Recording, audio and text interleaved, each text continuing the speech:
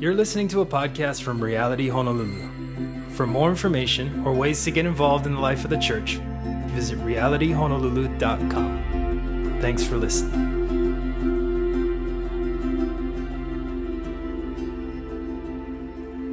All right, good morning. Hope I can live up to that introduction. Wow. It always makes me weirded out when people say, "Oh, you're a Bible teacher." I'm like, "Oh, geez, that's a big responsibility to have." So, good morning, everyone. It's good to be with you all. Happy Father's Day to all of you. It's kind of interesting. Last time I taught was on Mother's Day, so I'm just appreciative that I don't have to do a sermon on dads. Not that would be bad, but I'm just not one, and so it would just kind of be a little bit strange. So I'm glad that I get to teach on a psalm this morning, but special shout out to some important father figures in my life. My father-in-law, Carl, who attends here, and my dad, Jerry Elliot, who I wouldn't be where I am, of course, without him. And funny story is that my mom was texting me this morning, and she was like, "Hey, just so you know, I'm praying for you, just so, the message and all that kind of stuff." And she's like, "You can give me a shout out." And I was like, "I did that on Mother's Day. It's Father's Day." And she's like, "But your dad wouldn't be a father, without me." So I was like, I see how that works. So thanks, Mom, for all that you also do in my life. Thanks for praying for me. I'm super excited to be here with you all this morning. As Pastor Riz said, we are going to be continuing in our series on the Psalms. And Pastor Riz kind of started us off 2 weeks ago talking about the series and introducing the series, talking about Psalm 1, which is the language of wisdom. And then last week, Audrey did Psalm 23, which was awesome, a psalm of trust, kind of teaching us the language of trust. This week, we're going to be in Psalm 32, and we are going to be talking about the language of confession, which I know is everybody's favorite thing to do, and instantly you're feeling uncomfortable because confession probably brings up some interesting images. For me, when I think of confession, the first thing that comes to my mind, I think I'm remembering this correctly, it was in Zorro. Was it in Zorro where he goes into the confessional booth? He's like, "Forgive me, Father, it's been 3 years since my last confession." Or is that Nacho Libre? I don't know. Some movie like that. So when I think of confession, I think of which I did not grow up Catholic, I think of a Catholic confessional booth. And so we're gonna dive into Psalm 32 and kind of talk a little bit about the biblical language of confession and what Christian confession actually looks like. And this series is really cool because as a church, one of our values is to be a community and a people of prayer. And for whatever reason, it's been my experience, not just growing up as a Christian, but being in ministry, full-time ministry for the past 15 years, that for whatever reason, people get kind of weird when it comes to prayer. You can have 40 to 60 people show up on a Saturday, be like, "Yeah, I'm going to come and I'm going to serve," because we all know how to serve. I know how to pick up a box, and I know how to put a box in someone's car, and I know how to smile and say, "Hey, here you go." But when it comes to prayer, I think for a lot of us, we don't pray, or we don't show up to prayer meetings because I don't know how to pray. And you hear Pastor Riz pray, and you're like, "I can't pray like that," and so you just don't pray. It's like, and so it's this great time for us as a church to just submit ourselves to the truth of God's word and learn how to pray. If you were to survey, and there's been surveys, I don't know if you guys are familiar with the Barna report, Barna Research Group, but they come out with the state of the church or the state of the Bible or the state of religion in America every year. And by far, the vast majority of people, whether you're a Christian or not, will say that prayer is a regular part of their life. Everybody prays. Every religion has some sort of prayer as incorporated into their religious rhythms of life, and that's true for us as Christians. But for whatever reason, prayer is one of those things that I think we struggle with, and I struggle with too, all the time. I'm like, wait a minute, what am I supposed to say? Why am I saying this if God already knows? It's just kind of I start getting into my head, and then I don't end up praying. But it's something that we as a church want to cultivate in our congregation, a heart for prayer. And I did not grow up in like a liturgical setting. And so for me as a younger person, I'm like, liturgy and stuff like that, that's bad. That's too rigid and too routine. But sometimes it's good to just go back to the basics, to open up Psalms, which is the prayer book that God has given his people so that we can learn how to pray. We can learn what prayer is, what do we actually pray, and then how do we actually do that, and what is the purpose of it. And we're going to talk about the language of confession. We're going to look at what confession is, why do we confess, and what ultimately is the result of our confession. And you should have with you a little handout. I say little. It's the text. If you don't have it, you got to go get one. It's the Psalm 32 is printed out, and it also has a little bit of my notes. Sorry, it's really small. It's like size 10 font, but it's the biggest I could get for being able to print on one page. But we're going to be using that, and we're going to be reading Psalm 32 together out of the ESV version. It's just the version that I use. So that's the version we're going to use just so we're all on the same page. And so if you have that, or if you have your Bible, it's also going to be up here on the screen. The first thing I want to do is just kind of read it out loud together. And if you come to our Equip classes, you know that this is step number 2. Step number 1 is going to come right after this, I promise. So I'm not going to forget prayer. But if you have that, turn with me as I read and kind of follow along. And so Psalm 32, starting at verse 1, it says this: "Blessed is the one whose transgressions are forgiven, whose sins are covered. Blessed is the one whose sin the Lord does not count against them, and in whose spirit is no deceit. When I kept silent, my bones wasted away through my groaning all day long. For day and night your hand was heavy on me. My strength was zapped," I think that's how you say that word, "as in the heat of summer. Then I acknowledged my sin to you, and I did not cover up my iniquity. I said, I will confess my transgressions to the Lord, and the guilt of my sin. Transgressions to the Lord, and you forgave the guilt of my sin. Therefore, let all the faithful pray to you while you may be found. Surely the rising of the mighty waters will not reach them. You are my hiding place. You will protect me from trouble and surround me with songs of deliverance. I will instruct you and teach you in the way you should go. I will counsel you with my loving eye on you. Do not be like the horse or the mule, which have no understanding, but must be controlled by bit and bridle, or they will not come to you. Many are the woes of the wicked, but the Lord's unfailing love surrounds the one who trusts in him. Rejoice in the Lord and be glad, you righteous. Sing, all you who are upright in heart." This is the word of the Lord. Let's pray. And the prayer that I'm going to pray today is a line out of Psalm 19, verse 14, and it says this. So this is my prayer for us this morning. "Let the words of my mouth and the meditations of our hearts be acceptable in your sight, O Lord, my rock and my redeemer." Jesus, we just thank you for the gift of your word. God, we thank you that we're invited into this amazing relationship with the King of the universe, Lord. And we thank you, God, that you desire to be in relationship with us, Lord, and that through this gift of prayer, we're able to commune with you. We're able to meditate and express ourselves to you, God. And so I just ask that your Holy Spirit would speak in and through us, through me this morning, God, and would our hearts be open and receptive to what you have for us this morning.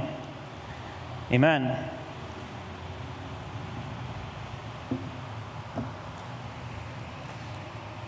Before we get into the psalm, I want to do a little bit of review from what Audrey talked about last week. And she did an amazing job of introducing us to the genre of the Psalms, and she talked a little bit about poetry. And I am one of those people that did not raise my hand when she asked who loves poetry. That's not me. I just, for the most part, was not a good student in school, and if I wasn't to do something, it would be, of course, not to read poetry. I don't like reading in general. But I've grown as I've learned how to study God's word. I've actually grown in my appreciation and love for poetry, and I want to talk just a little bit about how we should approach this specific genre. This is step number 3 for those of you who are tracking. Because it's really important that we set our expectations correctly. Otherwise, we're going to try to get something out of the Psalms that it was never intended to give. And the first thing I want us to keep in mind is that when we're reading the Psalms, we need to know that they're not primarily teaching doctrine or moral behavior. So this is not the book of Deuteronomy. This is not ancient law literature. This is not the Sermon on the Mount in Matthew chapter 5, 6, and 7. Or this isn't some theological treatise from the book of Romans that Paul wrote. While there is deep theological truths that are being communicated, that's not its primary purpose. Most of the time, the Psalms are going to be reflecting on theology and doctrine taught explicitly elsewhere in Scripture. So we can't necessarily expect that, but we can know that it's going to be talking about that. But what the Psalms are supposed to do is, first and foremost, the Psalms help us learn how to express ourselves to God. They teach us how to express ourselves to God, whether that's joy, sorrow, sadness, frustration, anger, confusion. The Psalms invite us to express those emotions to God. And that's a part of who God is, that God desires for his people to actually express those things to him. There's an invitation for that. I don't know if you guys ever knew that or understood that, but there's an invitation for us to approach the throne of God in frustration because of the things we see in the world, sadness, sorrow. The second thing that the Psalms help us do is that the Psalms help us to meditate on God and his ways. And this is the thing that we need to just realize: you need to slow down. This is really hard for me because I just want to read stuff and move on. But the Psalms are meant to, figurative language and poetry is meant for us to slow down, to really meditate and to think about the images that are being communicated, right?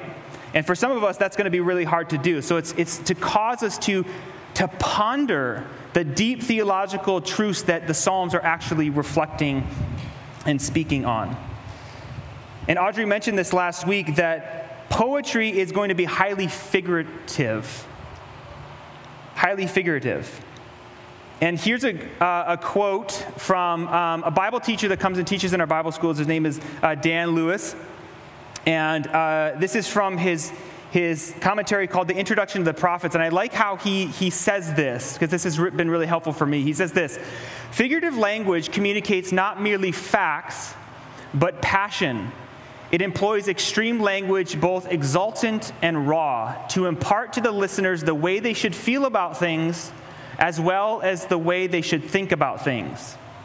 I like that last line a lot. It's meant to impart to the listener the way they should feel about things, as well as how they should think.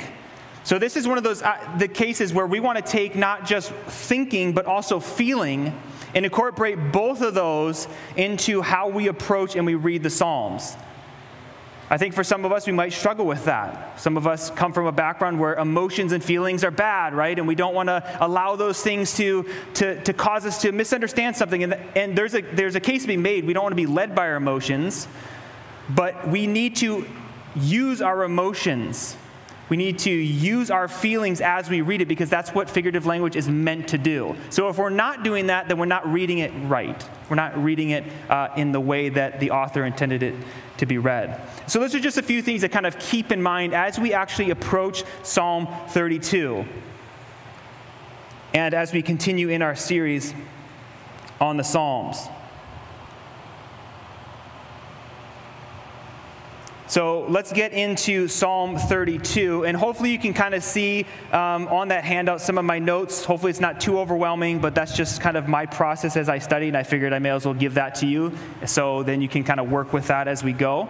And so we're just going to start in Psalm 32, verse 1, and I want to start off with the very first word, blessed. In verse 1, it says, "Blessed is the one whose transgressions are forgiven, whose sins are covered." And in verse 2, he says the same thing. "Blessed is the one whose sin the Lord does not count against them, and in whose spirit there is no deceit." In the first two verses, it's essentially David's summary and conclusion of his confession. This is after the fact, after he's confessed. He's reflecting back on it, and it's its introduction, and he's saying the person who confesses is the person who is blessed. And I love this word, and this is actually the same word that the first Psalm, Psalm chapter 1, verse 1 starts with. Blessed is the man who does not walk in the counsel of the wicked, or stand in the way of sinners, or sit in the seat of mockers, but his delight is in the law of the Lord, and on his law he meditates day and night, etc., etc., etc. That's one of the very few things I have memorized, and I memorized that because I got a big thing of Tootsie Rolls as a kid, and so when you're older, you don't get rewarded with candy, so then there's no motivation to memorize. But this word in Hebrew is really cool because this word blessed or blessed means happy. It means happy, which is actually a really fun word to kind of think about. Happy, happiness. I was kind of thinking about that the past few days. Like, what does it actually mean to be happy? It's such a fun word. Now, essentially, you can kind of think about this word as happy as, I like to describe it as someone who is living the good life. Somebody that you look at and you're like, this person, it's almost like someone living a very envious life, a fulfilled life. That person is happy. That person is blessed. Now, before we go on, I want you to turn to the person next to you, if you came with somebody or if you see somebody next to you. If not, just think about it in your mind. If you were to describe or tell that person next to you, what is your vision of the good life? So turn to the person next to you and just talk about, if you were to live your best life now, what would that look like? What is your vision of somebody who is blessed, you personally living a happy life? So go do that for like 20 seconds and then we'll come back.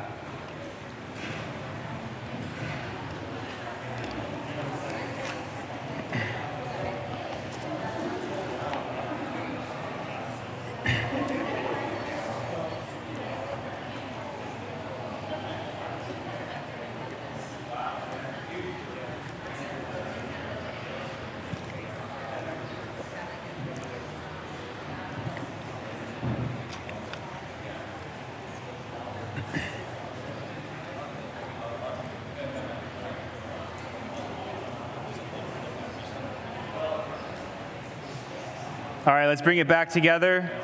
Hopefully you were able to share your vision of your ultimate life, your best life now. I think that's a book title. I'd be interested to hear what you guys had to share, but we're not going to just like do a shout out like in our parables class or something like that, although that would be kind of fun.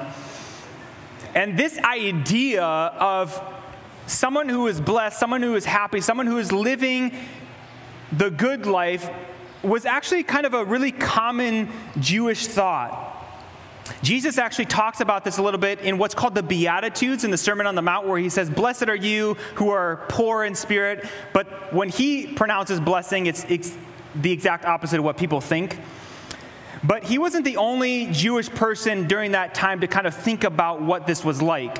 And there was a book or a Jewish work called Sirach, or the Wisdom of Ben Sira, that was about 200 years prior to the time of Jesus, so about 200 years BC. And this is the author is reflecting on what would it look like for an ancient Jewish man to live the good life. And he says this in chapter 25, verse 8 and 9. He says this, happy is the man who lives with a sensible wife, and the one who does not plow with ox and donkey together.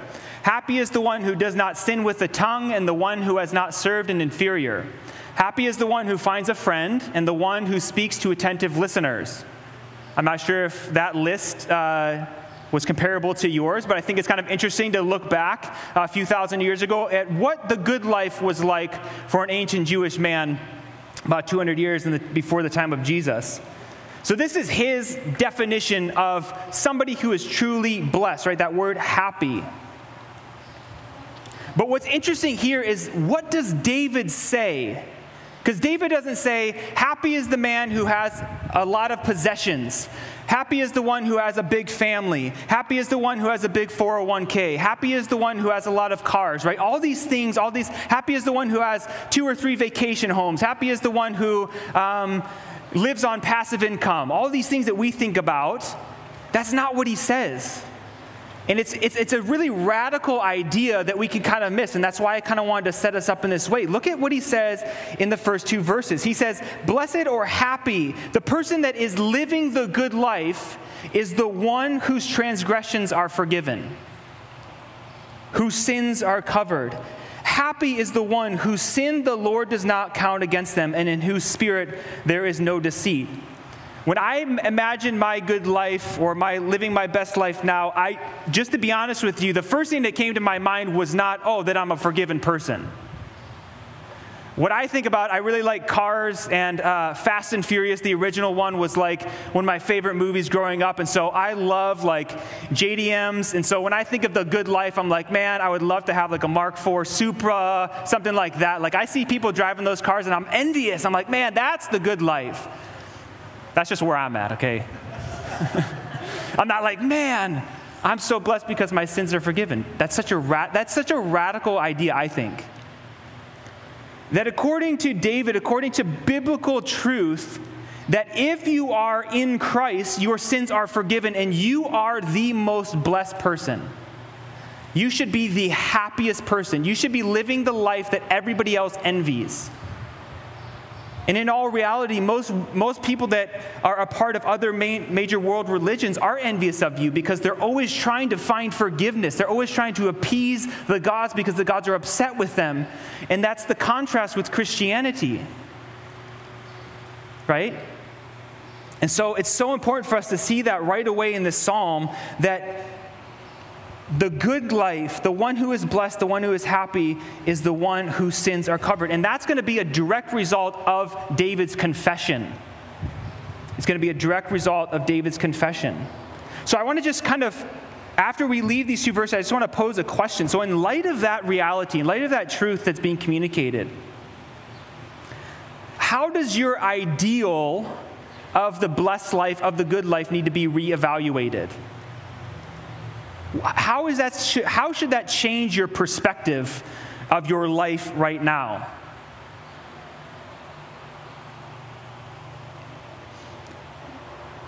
Is that something you actually value? Right? Of course, as a Christian, you're like, of course I say that, but is that something like you're thankful for? Is that something you meditate on? Is that something that you're constantly aware of? Wow, I am so blessed because I am forgiven. In the midst of a very materialistic world, we can get distracted. But the truth is that we, as the people of God, are those who are most blessed. We are living the most enviable life. I kind of want to make mention of this because the Apostle Paul is going to allude to this passage in 2 Corinthians chapter 5:19 before we move on. And I think it's kind of a cool passage that kind of just helps emphasize this point and bring in a little bit of New Testament context. So in 2 Corinthians chapter 5:19, he's alluding to this, and Paul says that is in Christ, God was reconciling the world to himself, not counting their trespasses against them, and entrusting to us the message of reconciliation. This is the truth and the reality for you and I as the people of God, that God reconciled us to himself through Christ. And the good news for us is that he did not count our sins against us. And that's what David says in verse 2. Blessed is the one whose sin the Lord does not count against him. So that serves as kind of the introduction to the psalm that's talking about confession. First and foremost, sets it within the framework of happiness. And if you look at that handout at the bottom in verse 11, I kind of have it again kind of in a bracket. And that's the conclusion of the psalm. And David says in verse 11, at the end of his confession, he says, rejoice in the Lord and be glad, you righteous. Sing, all you who are upright in heart. So the biblical framework for confession is surrounded by happiness and joy and rejoicing. So if you think of confession and you don't think of it in that way, then I would just challenge your understanding of what it means to have a framework of biblical confession. Biblical confession, confessing our sins to God, should cause us and be a time of joy and happiness in our life. And that's the framework that David puts his psalm in. Now, if you look at Psalm 3 and 4, this is kind of when he actually begins his process of confession. 3, 4, and 5 are really the main part of his confession that we're going to focus on. And look at how David describes what I call the effects of unconfessed sin. The effects of unconfessed sin. And this is where he gets really figurative in his language. He says this, when I kept silent, meaning when I did not confess my sins, my bones wasted away. Now stop what you're doing and close your eyes. And I'm going to read that one more time, and I just want your imagination to bring up that image. My bones wasted away. My bones wasted away. Again, you have to allow yourself to kind of meditate on these images. Okay, you can open your eyes. I don't know what came to your mind, bones wasting away, but that's not a really good image. It sounds like someone who's really like thirsty or something like that. But if your innermost being is wasting away, that's how David's describing. When I didn't confess my sins, it was if my innermost being was just wasting away. And he says, through my groaning all day long. There wasn't a time where his unconfessed sin was not affecting him on a deep level. In verse 4, he goes on to say, for day and night. I love this image. This is a very anthropomorphic image. He says this, your hand was heavy upon me. He's saying as if when he was unconfessed sin, it was if God's hand was weighing heavily upon him. He was carrying this weight around day and night. Again, another really powerful image of the effects that sin can have in our lives. They can be things that really weigh us down. He goes on to say the second half of verse 4, my strength was, I keep saying this the wrong way, zapped, right? That's the word. I keep wanting to say sapped like as in tree sap, zapped. As in the heat of summer, my strength was zapped as in the heat of summer. And when I first thought about this, for whatever reason, I was thinking, this kind of reminds me of when I'm driving down past like Hawaii Kai, going down to the east side or whatever, and I see Cocoa Head on the left, and it's like 2 o'clock in the afternoon, and you can just see people going up and down. And I just shake my head like, you guys are crazy. Like, that's what I think of, somebody that their strength is just zapped as in the heat of summer. It's like you are just living in agony. But that's kind of like the image that David is describing here, right? You got to think about the images. This is the effect. This is David's description of what life was like when he did not confess his sin, when he was living with unconfessed sin. And I joked with Pastor Riz, I think it was on Tuesday, that teaching this, the language of confession, was really easy to come up with illustrations from my life. It was almost too easy to think of stories of where I sinned and had unconfessed sin. It wasn't like one of those things where, if I had to teach on Mother's Day or whatever, I'd be like, what stories am I going to tell, But this is one like, man, I got a lot of them. And so it was hard for me to pick a good one for this one, but I think I picked a pretty good one. Because when I read this, I was like, I know exactly how David feels. I know that feeling. I know that feeling of day and night, feeling this weight on my life. This happens often to me, but the memory that comes to my mind most vividly was when I was a kid. I had an issue with cheating in school, and specifically in math. And I remember, for whatever reason, I don't have a lot of good, strong memories that Abby's always like, you got problems, but this one I remember very vividly. I remember the first time I was trying to learn my multiplication tables, and I still to this day, don't ask me. And I remember on the backside, it was like, the answers on the backside. And for whatever reason, that clicked in my mind that I don't actually have to know this. There's information out there available that I can just use instead of knowing it. Because I struggled. I have a really hard time memorizing stuff. So I took the easy way out. Now, that might seem like a trivial thing, but the problem is if you don't learn that, then everything else later, you're going to be in trouble, right? Like, if you don't know your multiplication tables, you're going to struggle in math. And it was years and years and years of me finding ways to get by in math without actually doing the work. And I remember like it was yesterday, the feeling that I had of I felt like I was living in a different body. I felt the heavy hand of God in my life for years and years and years. And it was the most miserable experience I've ever had in my life. This is when I was like 8, 9, 10, 11, 12, 13, 14, 15. It ended somewhere in there. And so when I think about David's expression here, I'm like, man, I know exactly how that feels.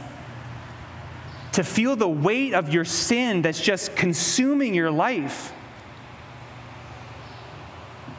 And eventually what ended up happening is that it was kind of like this random circumstance that I was trying to figure out a way to cheat, and I was homeschooled, and so the way it would work is that me and all my siblings, I come from a big family, so we'd all just sit around this dining room table, and it's kind of hard to cheat when everyone's staring at you. So I would end up like constructing these big walls of books around myself, and blaming like my older brother, being like, well, he's bothering me, right? But it was just so I could cheat. And there was one point where it wasn't really working out, and I went upstairs to my room, and my mom thought, something's up with you. So she came in, and I just kind of like got caught.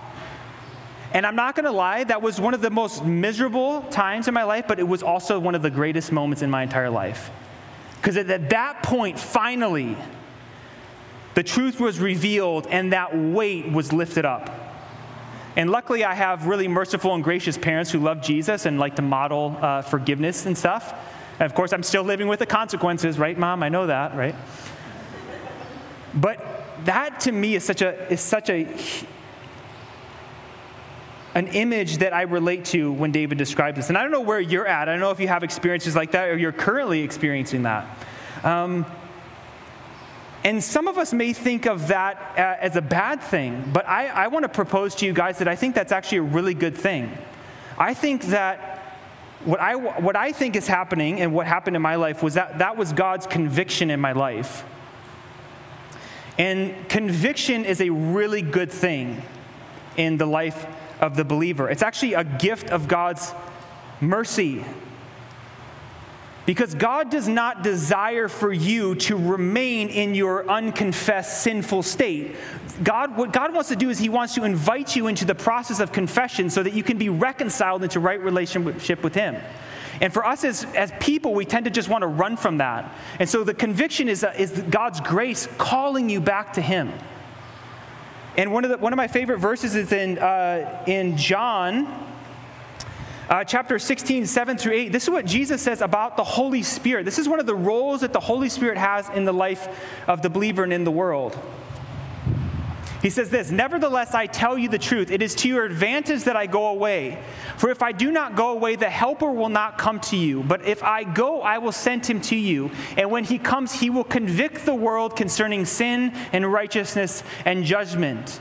This is one of the primary roles that the Spirit of God has and plays in the life of the believer, is to convict you of your sin so that it moves you to confession. And that's where we're getting at in verse 5. Look at what it says, David says in verse 5. And I broke up verse 5 in my notes as 5a and 5b, because 5a has to do with the confession, and then 5b is the actual result of his confession. He says this, "Then I acknowledged my sin to you, and I did not cover up my iniquity. I said, I will confess my transgressions to the Lord." And I kind of want to stop there. And what I'm going to do here is I want to, if you guys ever seen Who Wants to Be a Millionaire? You guys remember that show? Each contestant would have lifelines where they could it would be 50-50 or call a friend. I'm calling a friend.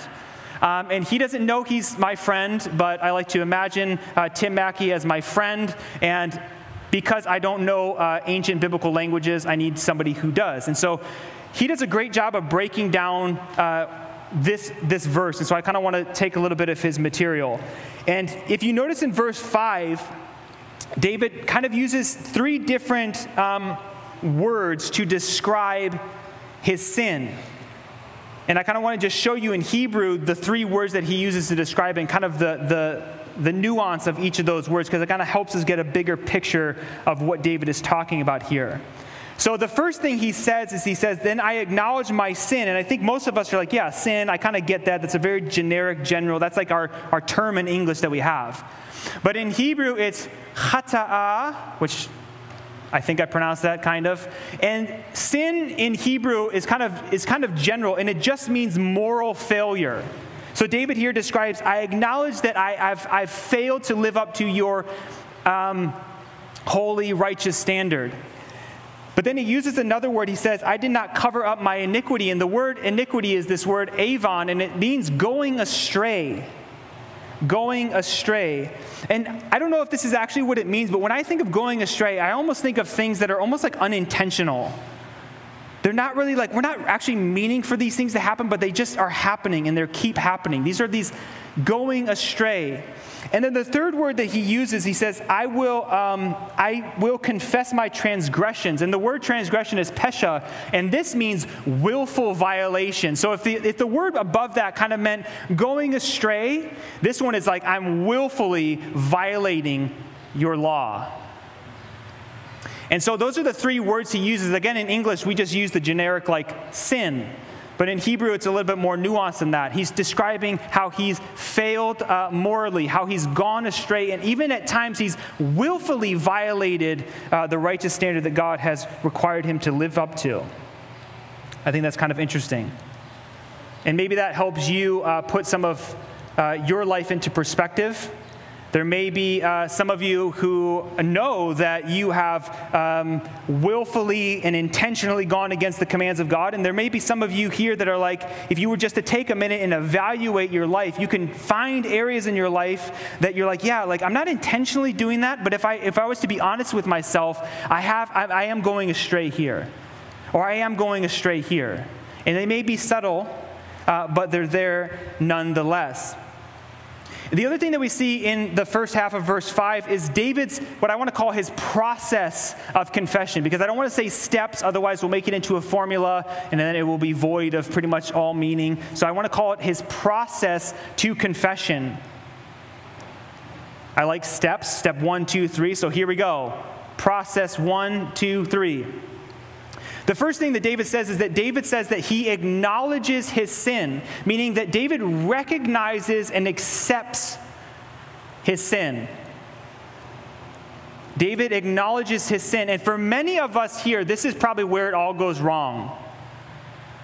Some of us can't even get to this place in our hearts where we can even come to the acknowledgement that we are living in sin, or we have committed some sort of sin. I think, Deddy, you mentioned this during the parable class. We were talking about the contrast between Simon the Pharisee and the quote-unquote sinful woman. You talked about the sin of pride. And this kind of reminded me of that. Like sometimes our pride is so big that we can't even get to the place of admitting that we've failed to live up to God's standard in our lives.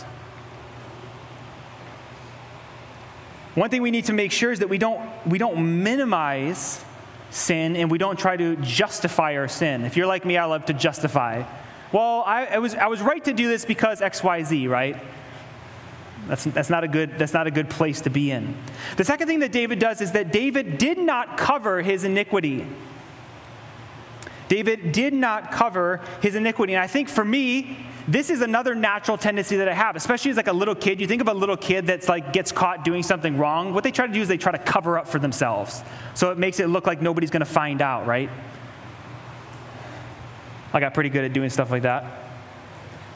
Again, for some of us, we're in this habit of just trying to cover up or like fix sin. Like there's nothing to see here. Like no, nothing to see. Like don't worry about it. And then the third thing that David does is that David confessed his transgression. And the word confess just means to tell the truth. You can confess something that's good. I can confess my love for my wife, right? Confession doesn't necessarily mean like you're confessing some sort of sinful thing, but it just means to tell the truth. And this is probably the hardest part for us, is to just tell the truth, just to be honest with ourselves. To just simply tell the truth. To recognize that I have failed at some point in my life, or I am failing at some point in my life. And this kind of is interesting to me because when I was going through this, I immediately thought of a passage that is almost the exact contrast, and it's the most famous sin story in the entire Bible. And that's in Genesis chapter 3, the fall of Adam and Eve. And what's interesting in that story is that Adam and Eve do the exact opposite that David does here. After they sin, they disobey, they rebel against God by eating from the fruit of the tree of the knowledge of good and evil, what they do is that they cover up themselves. They try to cover up. They sew fig leaves on to cover up themselves. They hide from God, right? It says that they hid because they were afraid. They try to hide from him. And then instead of telling the truth, instead of just being honest, they blame other people, right? Adam says, well, it was her. And then she's like, well, it was the serpent. It's the exact opposite of what David does. which is quite profound because the story of Adam and Eve is, I think, the most natural tendency for us as humans. That's kind of what we end up falling into when we sin, is that we blame other people, we try to hide, or we try to run, or we try to fix things ourselves. And here David is saying the exact opposite. That when we have sin to confess, there's this invitation to just acknowledge, to tell the truth, and to come humbly to God. And kind of as we come to kind of the concluding part of the sermon, and as we kind of think about transitioning into kind of how we're going to respond in application to this, I want to talk for a minute about the most important part of this psalm. And it's the second half of verse 5. And this is really the most important, and if you're going to walk away with anything, is to walk away with the truth that's being communicated here. We just see David go through a process of confessing. David confesses his sin. And the most amazing part about the psalm is the next line. And what does David say? What was God's response to David's confession? It says, "And you forgave the guilt of my sin." The result of confession is God's forgiveness, period. And that's an amazing thing. That's a beautiful reminder for us that we shouldn't allow our sin to push us away from God, which is our natural tendency to do. But biblical confession is an invitation that God invites us to confess, and His response is to forgive you. His response isn't to say, well, you're going to have to deal with the consequences of that, and you're going to get punished, and I'll think about forgiving you, and maybe if you prayed harder, or you gave more money, or you served more, then I'll forgive you. No. David confessed his sins, and God forgave. And this is the most essential, foundational part for us to understand as Christians when we think about the biblical language of confession. David understands that true happiness, this is why he says, blessed is this person, because David understands that true happiness, the person who's living the most blessed life, is the one who is in right relationship with God. And that's a direct result of confession and receiving God's forgiveness. And I think for some of us, it just seems too easy. What do you mean, all I have to do is confess my sins and God forgives? Didn't David have to go make a sacrifice or something? Like, isn't that what people did in the Old Testament? You know, they got to go sacrifice something. Did David have to pay a tithe or, give a bunch of money or do community service, something like that? No. He didn't. He simply confessed and God forgave. And that is a struggle for some of us as humans, is because human beings tend to want to control outcomes. That's why we have these religious systems that are set in place, that if you're going to receive the grace of God, you have to do X, Y, Z. Those are human, those are man-made traditions set up so we can somehow earn God's favor, so somehow we can earn God's forgiveness. The reality of the Bible is that you can do absolutely nothing to earn God's forgiveness. You can do absolutely nothing. It's a beautiful, free gift that God extends to his people. So this is the point, that the basis of Christian confession has absolutely nothing to do with you. It has everything to do with him. It has nothing to do with you and everything to do with him. In one of probably David's most famous psalm of confession is in Psalm chapter 51. And this is in David's confession when he murdered Uriah and committed adultery with Bathsheba, pretty egregious sins. In the first line of that psalm, David says this: "Have mercy on me, O God, according to your steadfast love, according to your abundant mercy, blot out my transgressions, wash me thoroughly from my iniquity, and cleanse me from my sin." So David appeals, when David confesses, he appeals to the nature and the character of God. He says, "Have mercy on me, O God, according to your steadfast love, according to your abundant mercy." And what's interesting here is that David is actually referring to the most quoted verse in the Old Testament, and it comes from Exodus chapter 34, 6 through 7. And this is when God, after he had delivered the people of Israel out of slavery in Egypt, and he's now revealing himself to Moses on Mount Sinai, This is literally God's self-revelation of himself. And this is what it says. It says, the Lord passed before him, talking about Moses, and proclaimed, and he's describing himself. The Lord, or Yahweh, Yahweh, is a God that is merciful and gracious. This is why David is appealing to that, because he's like, that's who God is. I know you to be merciful and gracious, so I'm appealing to you and to your character in light of my need for forgiveness.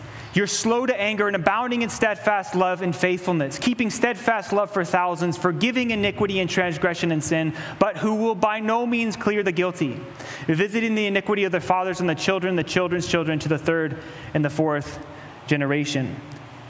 This is probably one of the most, if not the most significant passages in the Old Testament. And like I said, it's the most quoted in the Old Testament. And here David is alluding to that. I think it's a fun example is if you guys came to our Jonah Equip class, which happened quite some time ago. This was such a reality to the lives of the Old Testament characters that Jonah actually refers to this. If you guys were there, you remember this. Jonah was called to go and preach to the city of Nineveh, which were the enemies of God's people, and Jonah hated the Ninevites, and so he didn't want to go. And after the Ninevites receive Jonah's word, and they humble themselves, and God forgives, Jonah goes outside the city and he throws a pity party because he wanted God to destroy his enemies. And he actually appeals to that verse. And it's really interesting. He says this in Jonah chapter 4, verse 1 and 2. He says this. It says, but it displeased Jonah exceedingly, and he was angry. Because when the book first starts off, Jonah runs away from God's call. And the whole point is you think that he's running away because he's afraid of the Assyrians. He's afraid of the Ninevites because they're big, bad, scary people. But that's not the case at all. And he says right here, and he prayed to the Lord and said, "O Lord, is not this what I said when I was yet in my country? That is why I made haste to flee to Tarshish, for I knew that you are a gracious God and merciful, slow to anger and abounding in steadfast love and relenting from disaster." Jonah's like, I know that that's who you are because you revealed yourself, and that's why I didn't want to go preach to Nineveh, because I didn't want them to receive the message and to get forgiveness. And so you have the Assyrian Empire, one of the most brutal empires to ever exist in the ancient world, that were the enemies of God's people. They respond to the message of Jonah, and it says that God relented, that God forgave. Even a pagan nation that doesn't know God, that has lived in cycles of evil, some of the most evil things you could ever imagine, when they repent, when they confess, God forgives. It's across the board. The Apostle John picks up on this idea in 1 John chapter 1, verse 9. He says this, if we confess our sins, he is faithful and just to forgive us our sins and to cleanse us from all unrighteousness. So in light of this biblical truth and this idea about who God is, the fact that he is merciful and gracious, how should this change my understanding of confession? How should this shift my perspective? Instead of viewing God as a God who is angry and vengeful and wrathful, that would push us away from coming to him in confession, this should radically shift our understanding to know that God is merciful and gracious, and there's an invitation to come to him because he is willing and able to forgive us and to cleanse us from all unrighteousness. So as we come to an end here this morning, I just want to summarize a few of the things that we pointed out before as we move into the application. A few things that we kind of saw is that confession, first and foremost, leads to the good life, a life that is lived in right relationship with God. We saw that conviction is actually a gift of God's grace in our lives, that it's meant to lead us into that place of confession. Confession is admitting the truth about my sin and recognizing my need for God's mercy. And finally, confession has nothing to do with me and has everything to do with God. It's founded on his goodness and not my own. And I want to kind of leave us off with, as the worship team, I'll just invite the worship team to come back up. In Romans chapter 2, verse 4, Paul says this, which I think is really profound. He says this, or do you presume on the riches of his kindness and forbearance and patience, knowing that God's kindness is meant to lead you to repentance? that God's mercy, his grace, his goodness is supposed to lead us into a place of repentance. It's the kindness of God that leads us to that place. It's not the wrath of God. It's his kindness. And so what we're going to do as a response time this morning, it's going to be a little bit led. And so as the worship team kind of gets ready, is that the first song, what I want us to do is I want us to meditate on the goodness of God. And I want that to be the starting place that will then transition us into a place of confession. So the first song, we're going to just meditate on his goodness. And then as I transition into the second song, this is a time, an invitation for you to respond to what the Holy Spirit is speaking to you this morning. It's an invitation to express yourself to God through the language of confession. This is a great time. We have people, we have a prayer team. This is a great time to ask somebody on the prayer team to pray with you. It's an amazing time to turn to the person next to you or the person you came with and just have them pray for you. James talks about this idea to confess your sins to one another. Confession doesn't just have to be an individual experience. It can be a corporate experience, and that's important. And during the second song, this is also an amazing opportunity to come up and to receive communion. The ultimate symbol, the ultimate reminder of the work that Jesus did on the cross. The source and the ultimate foundation for our forgiveness. And then I'll come up and kind of transition us into the last two songs where we're going to respond with just praising and thanking him. In the way that David ended in verse 11, he says, "Rejoice in the Lord and be glad, you righteous. Sing, all you who are upright in heart." This is the ultimate conclusion to receiving God's forgiveness. It's a cause for us to celebrate and to praise him. And if you guys need any encouragement, this is the last thing before we enter into a time of worship. In Hebrews chapter 4, verse 14 through 16, it says this. "Since then we have a great high priest who has passed through the heavens, Jesus, the Son of God, let us hold fast to our confession. For we do not have a high priest who is unable to sympathize with our weakness, but one who in every respect has been tempted as we are yet without sin. Let us then with confidence draw near to the throne of grace, that we may receive mercy and find grace to help in time of need."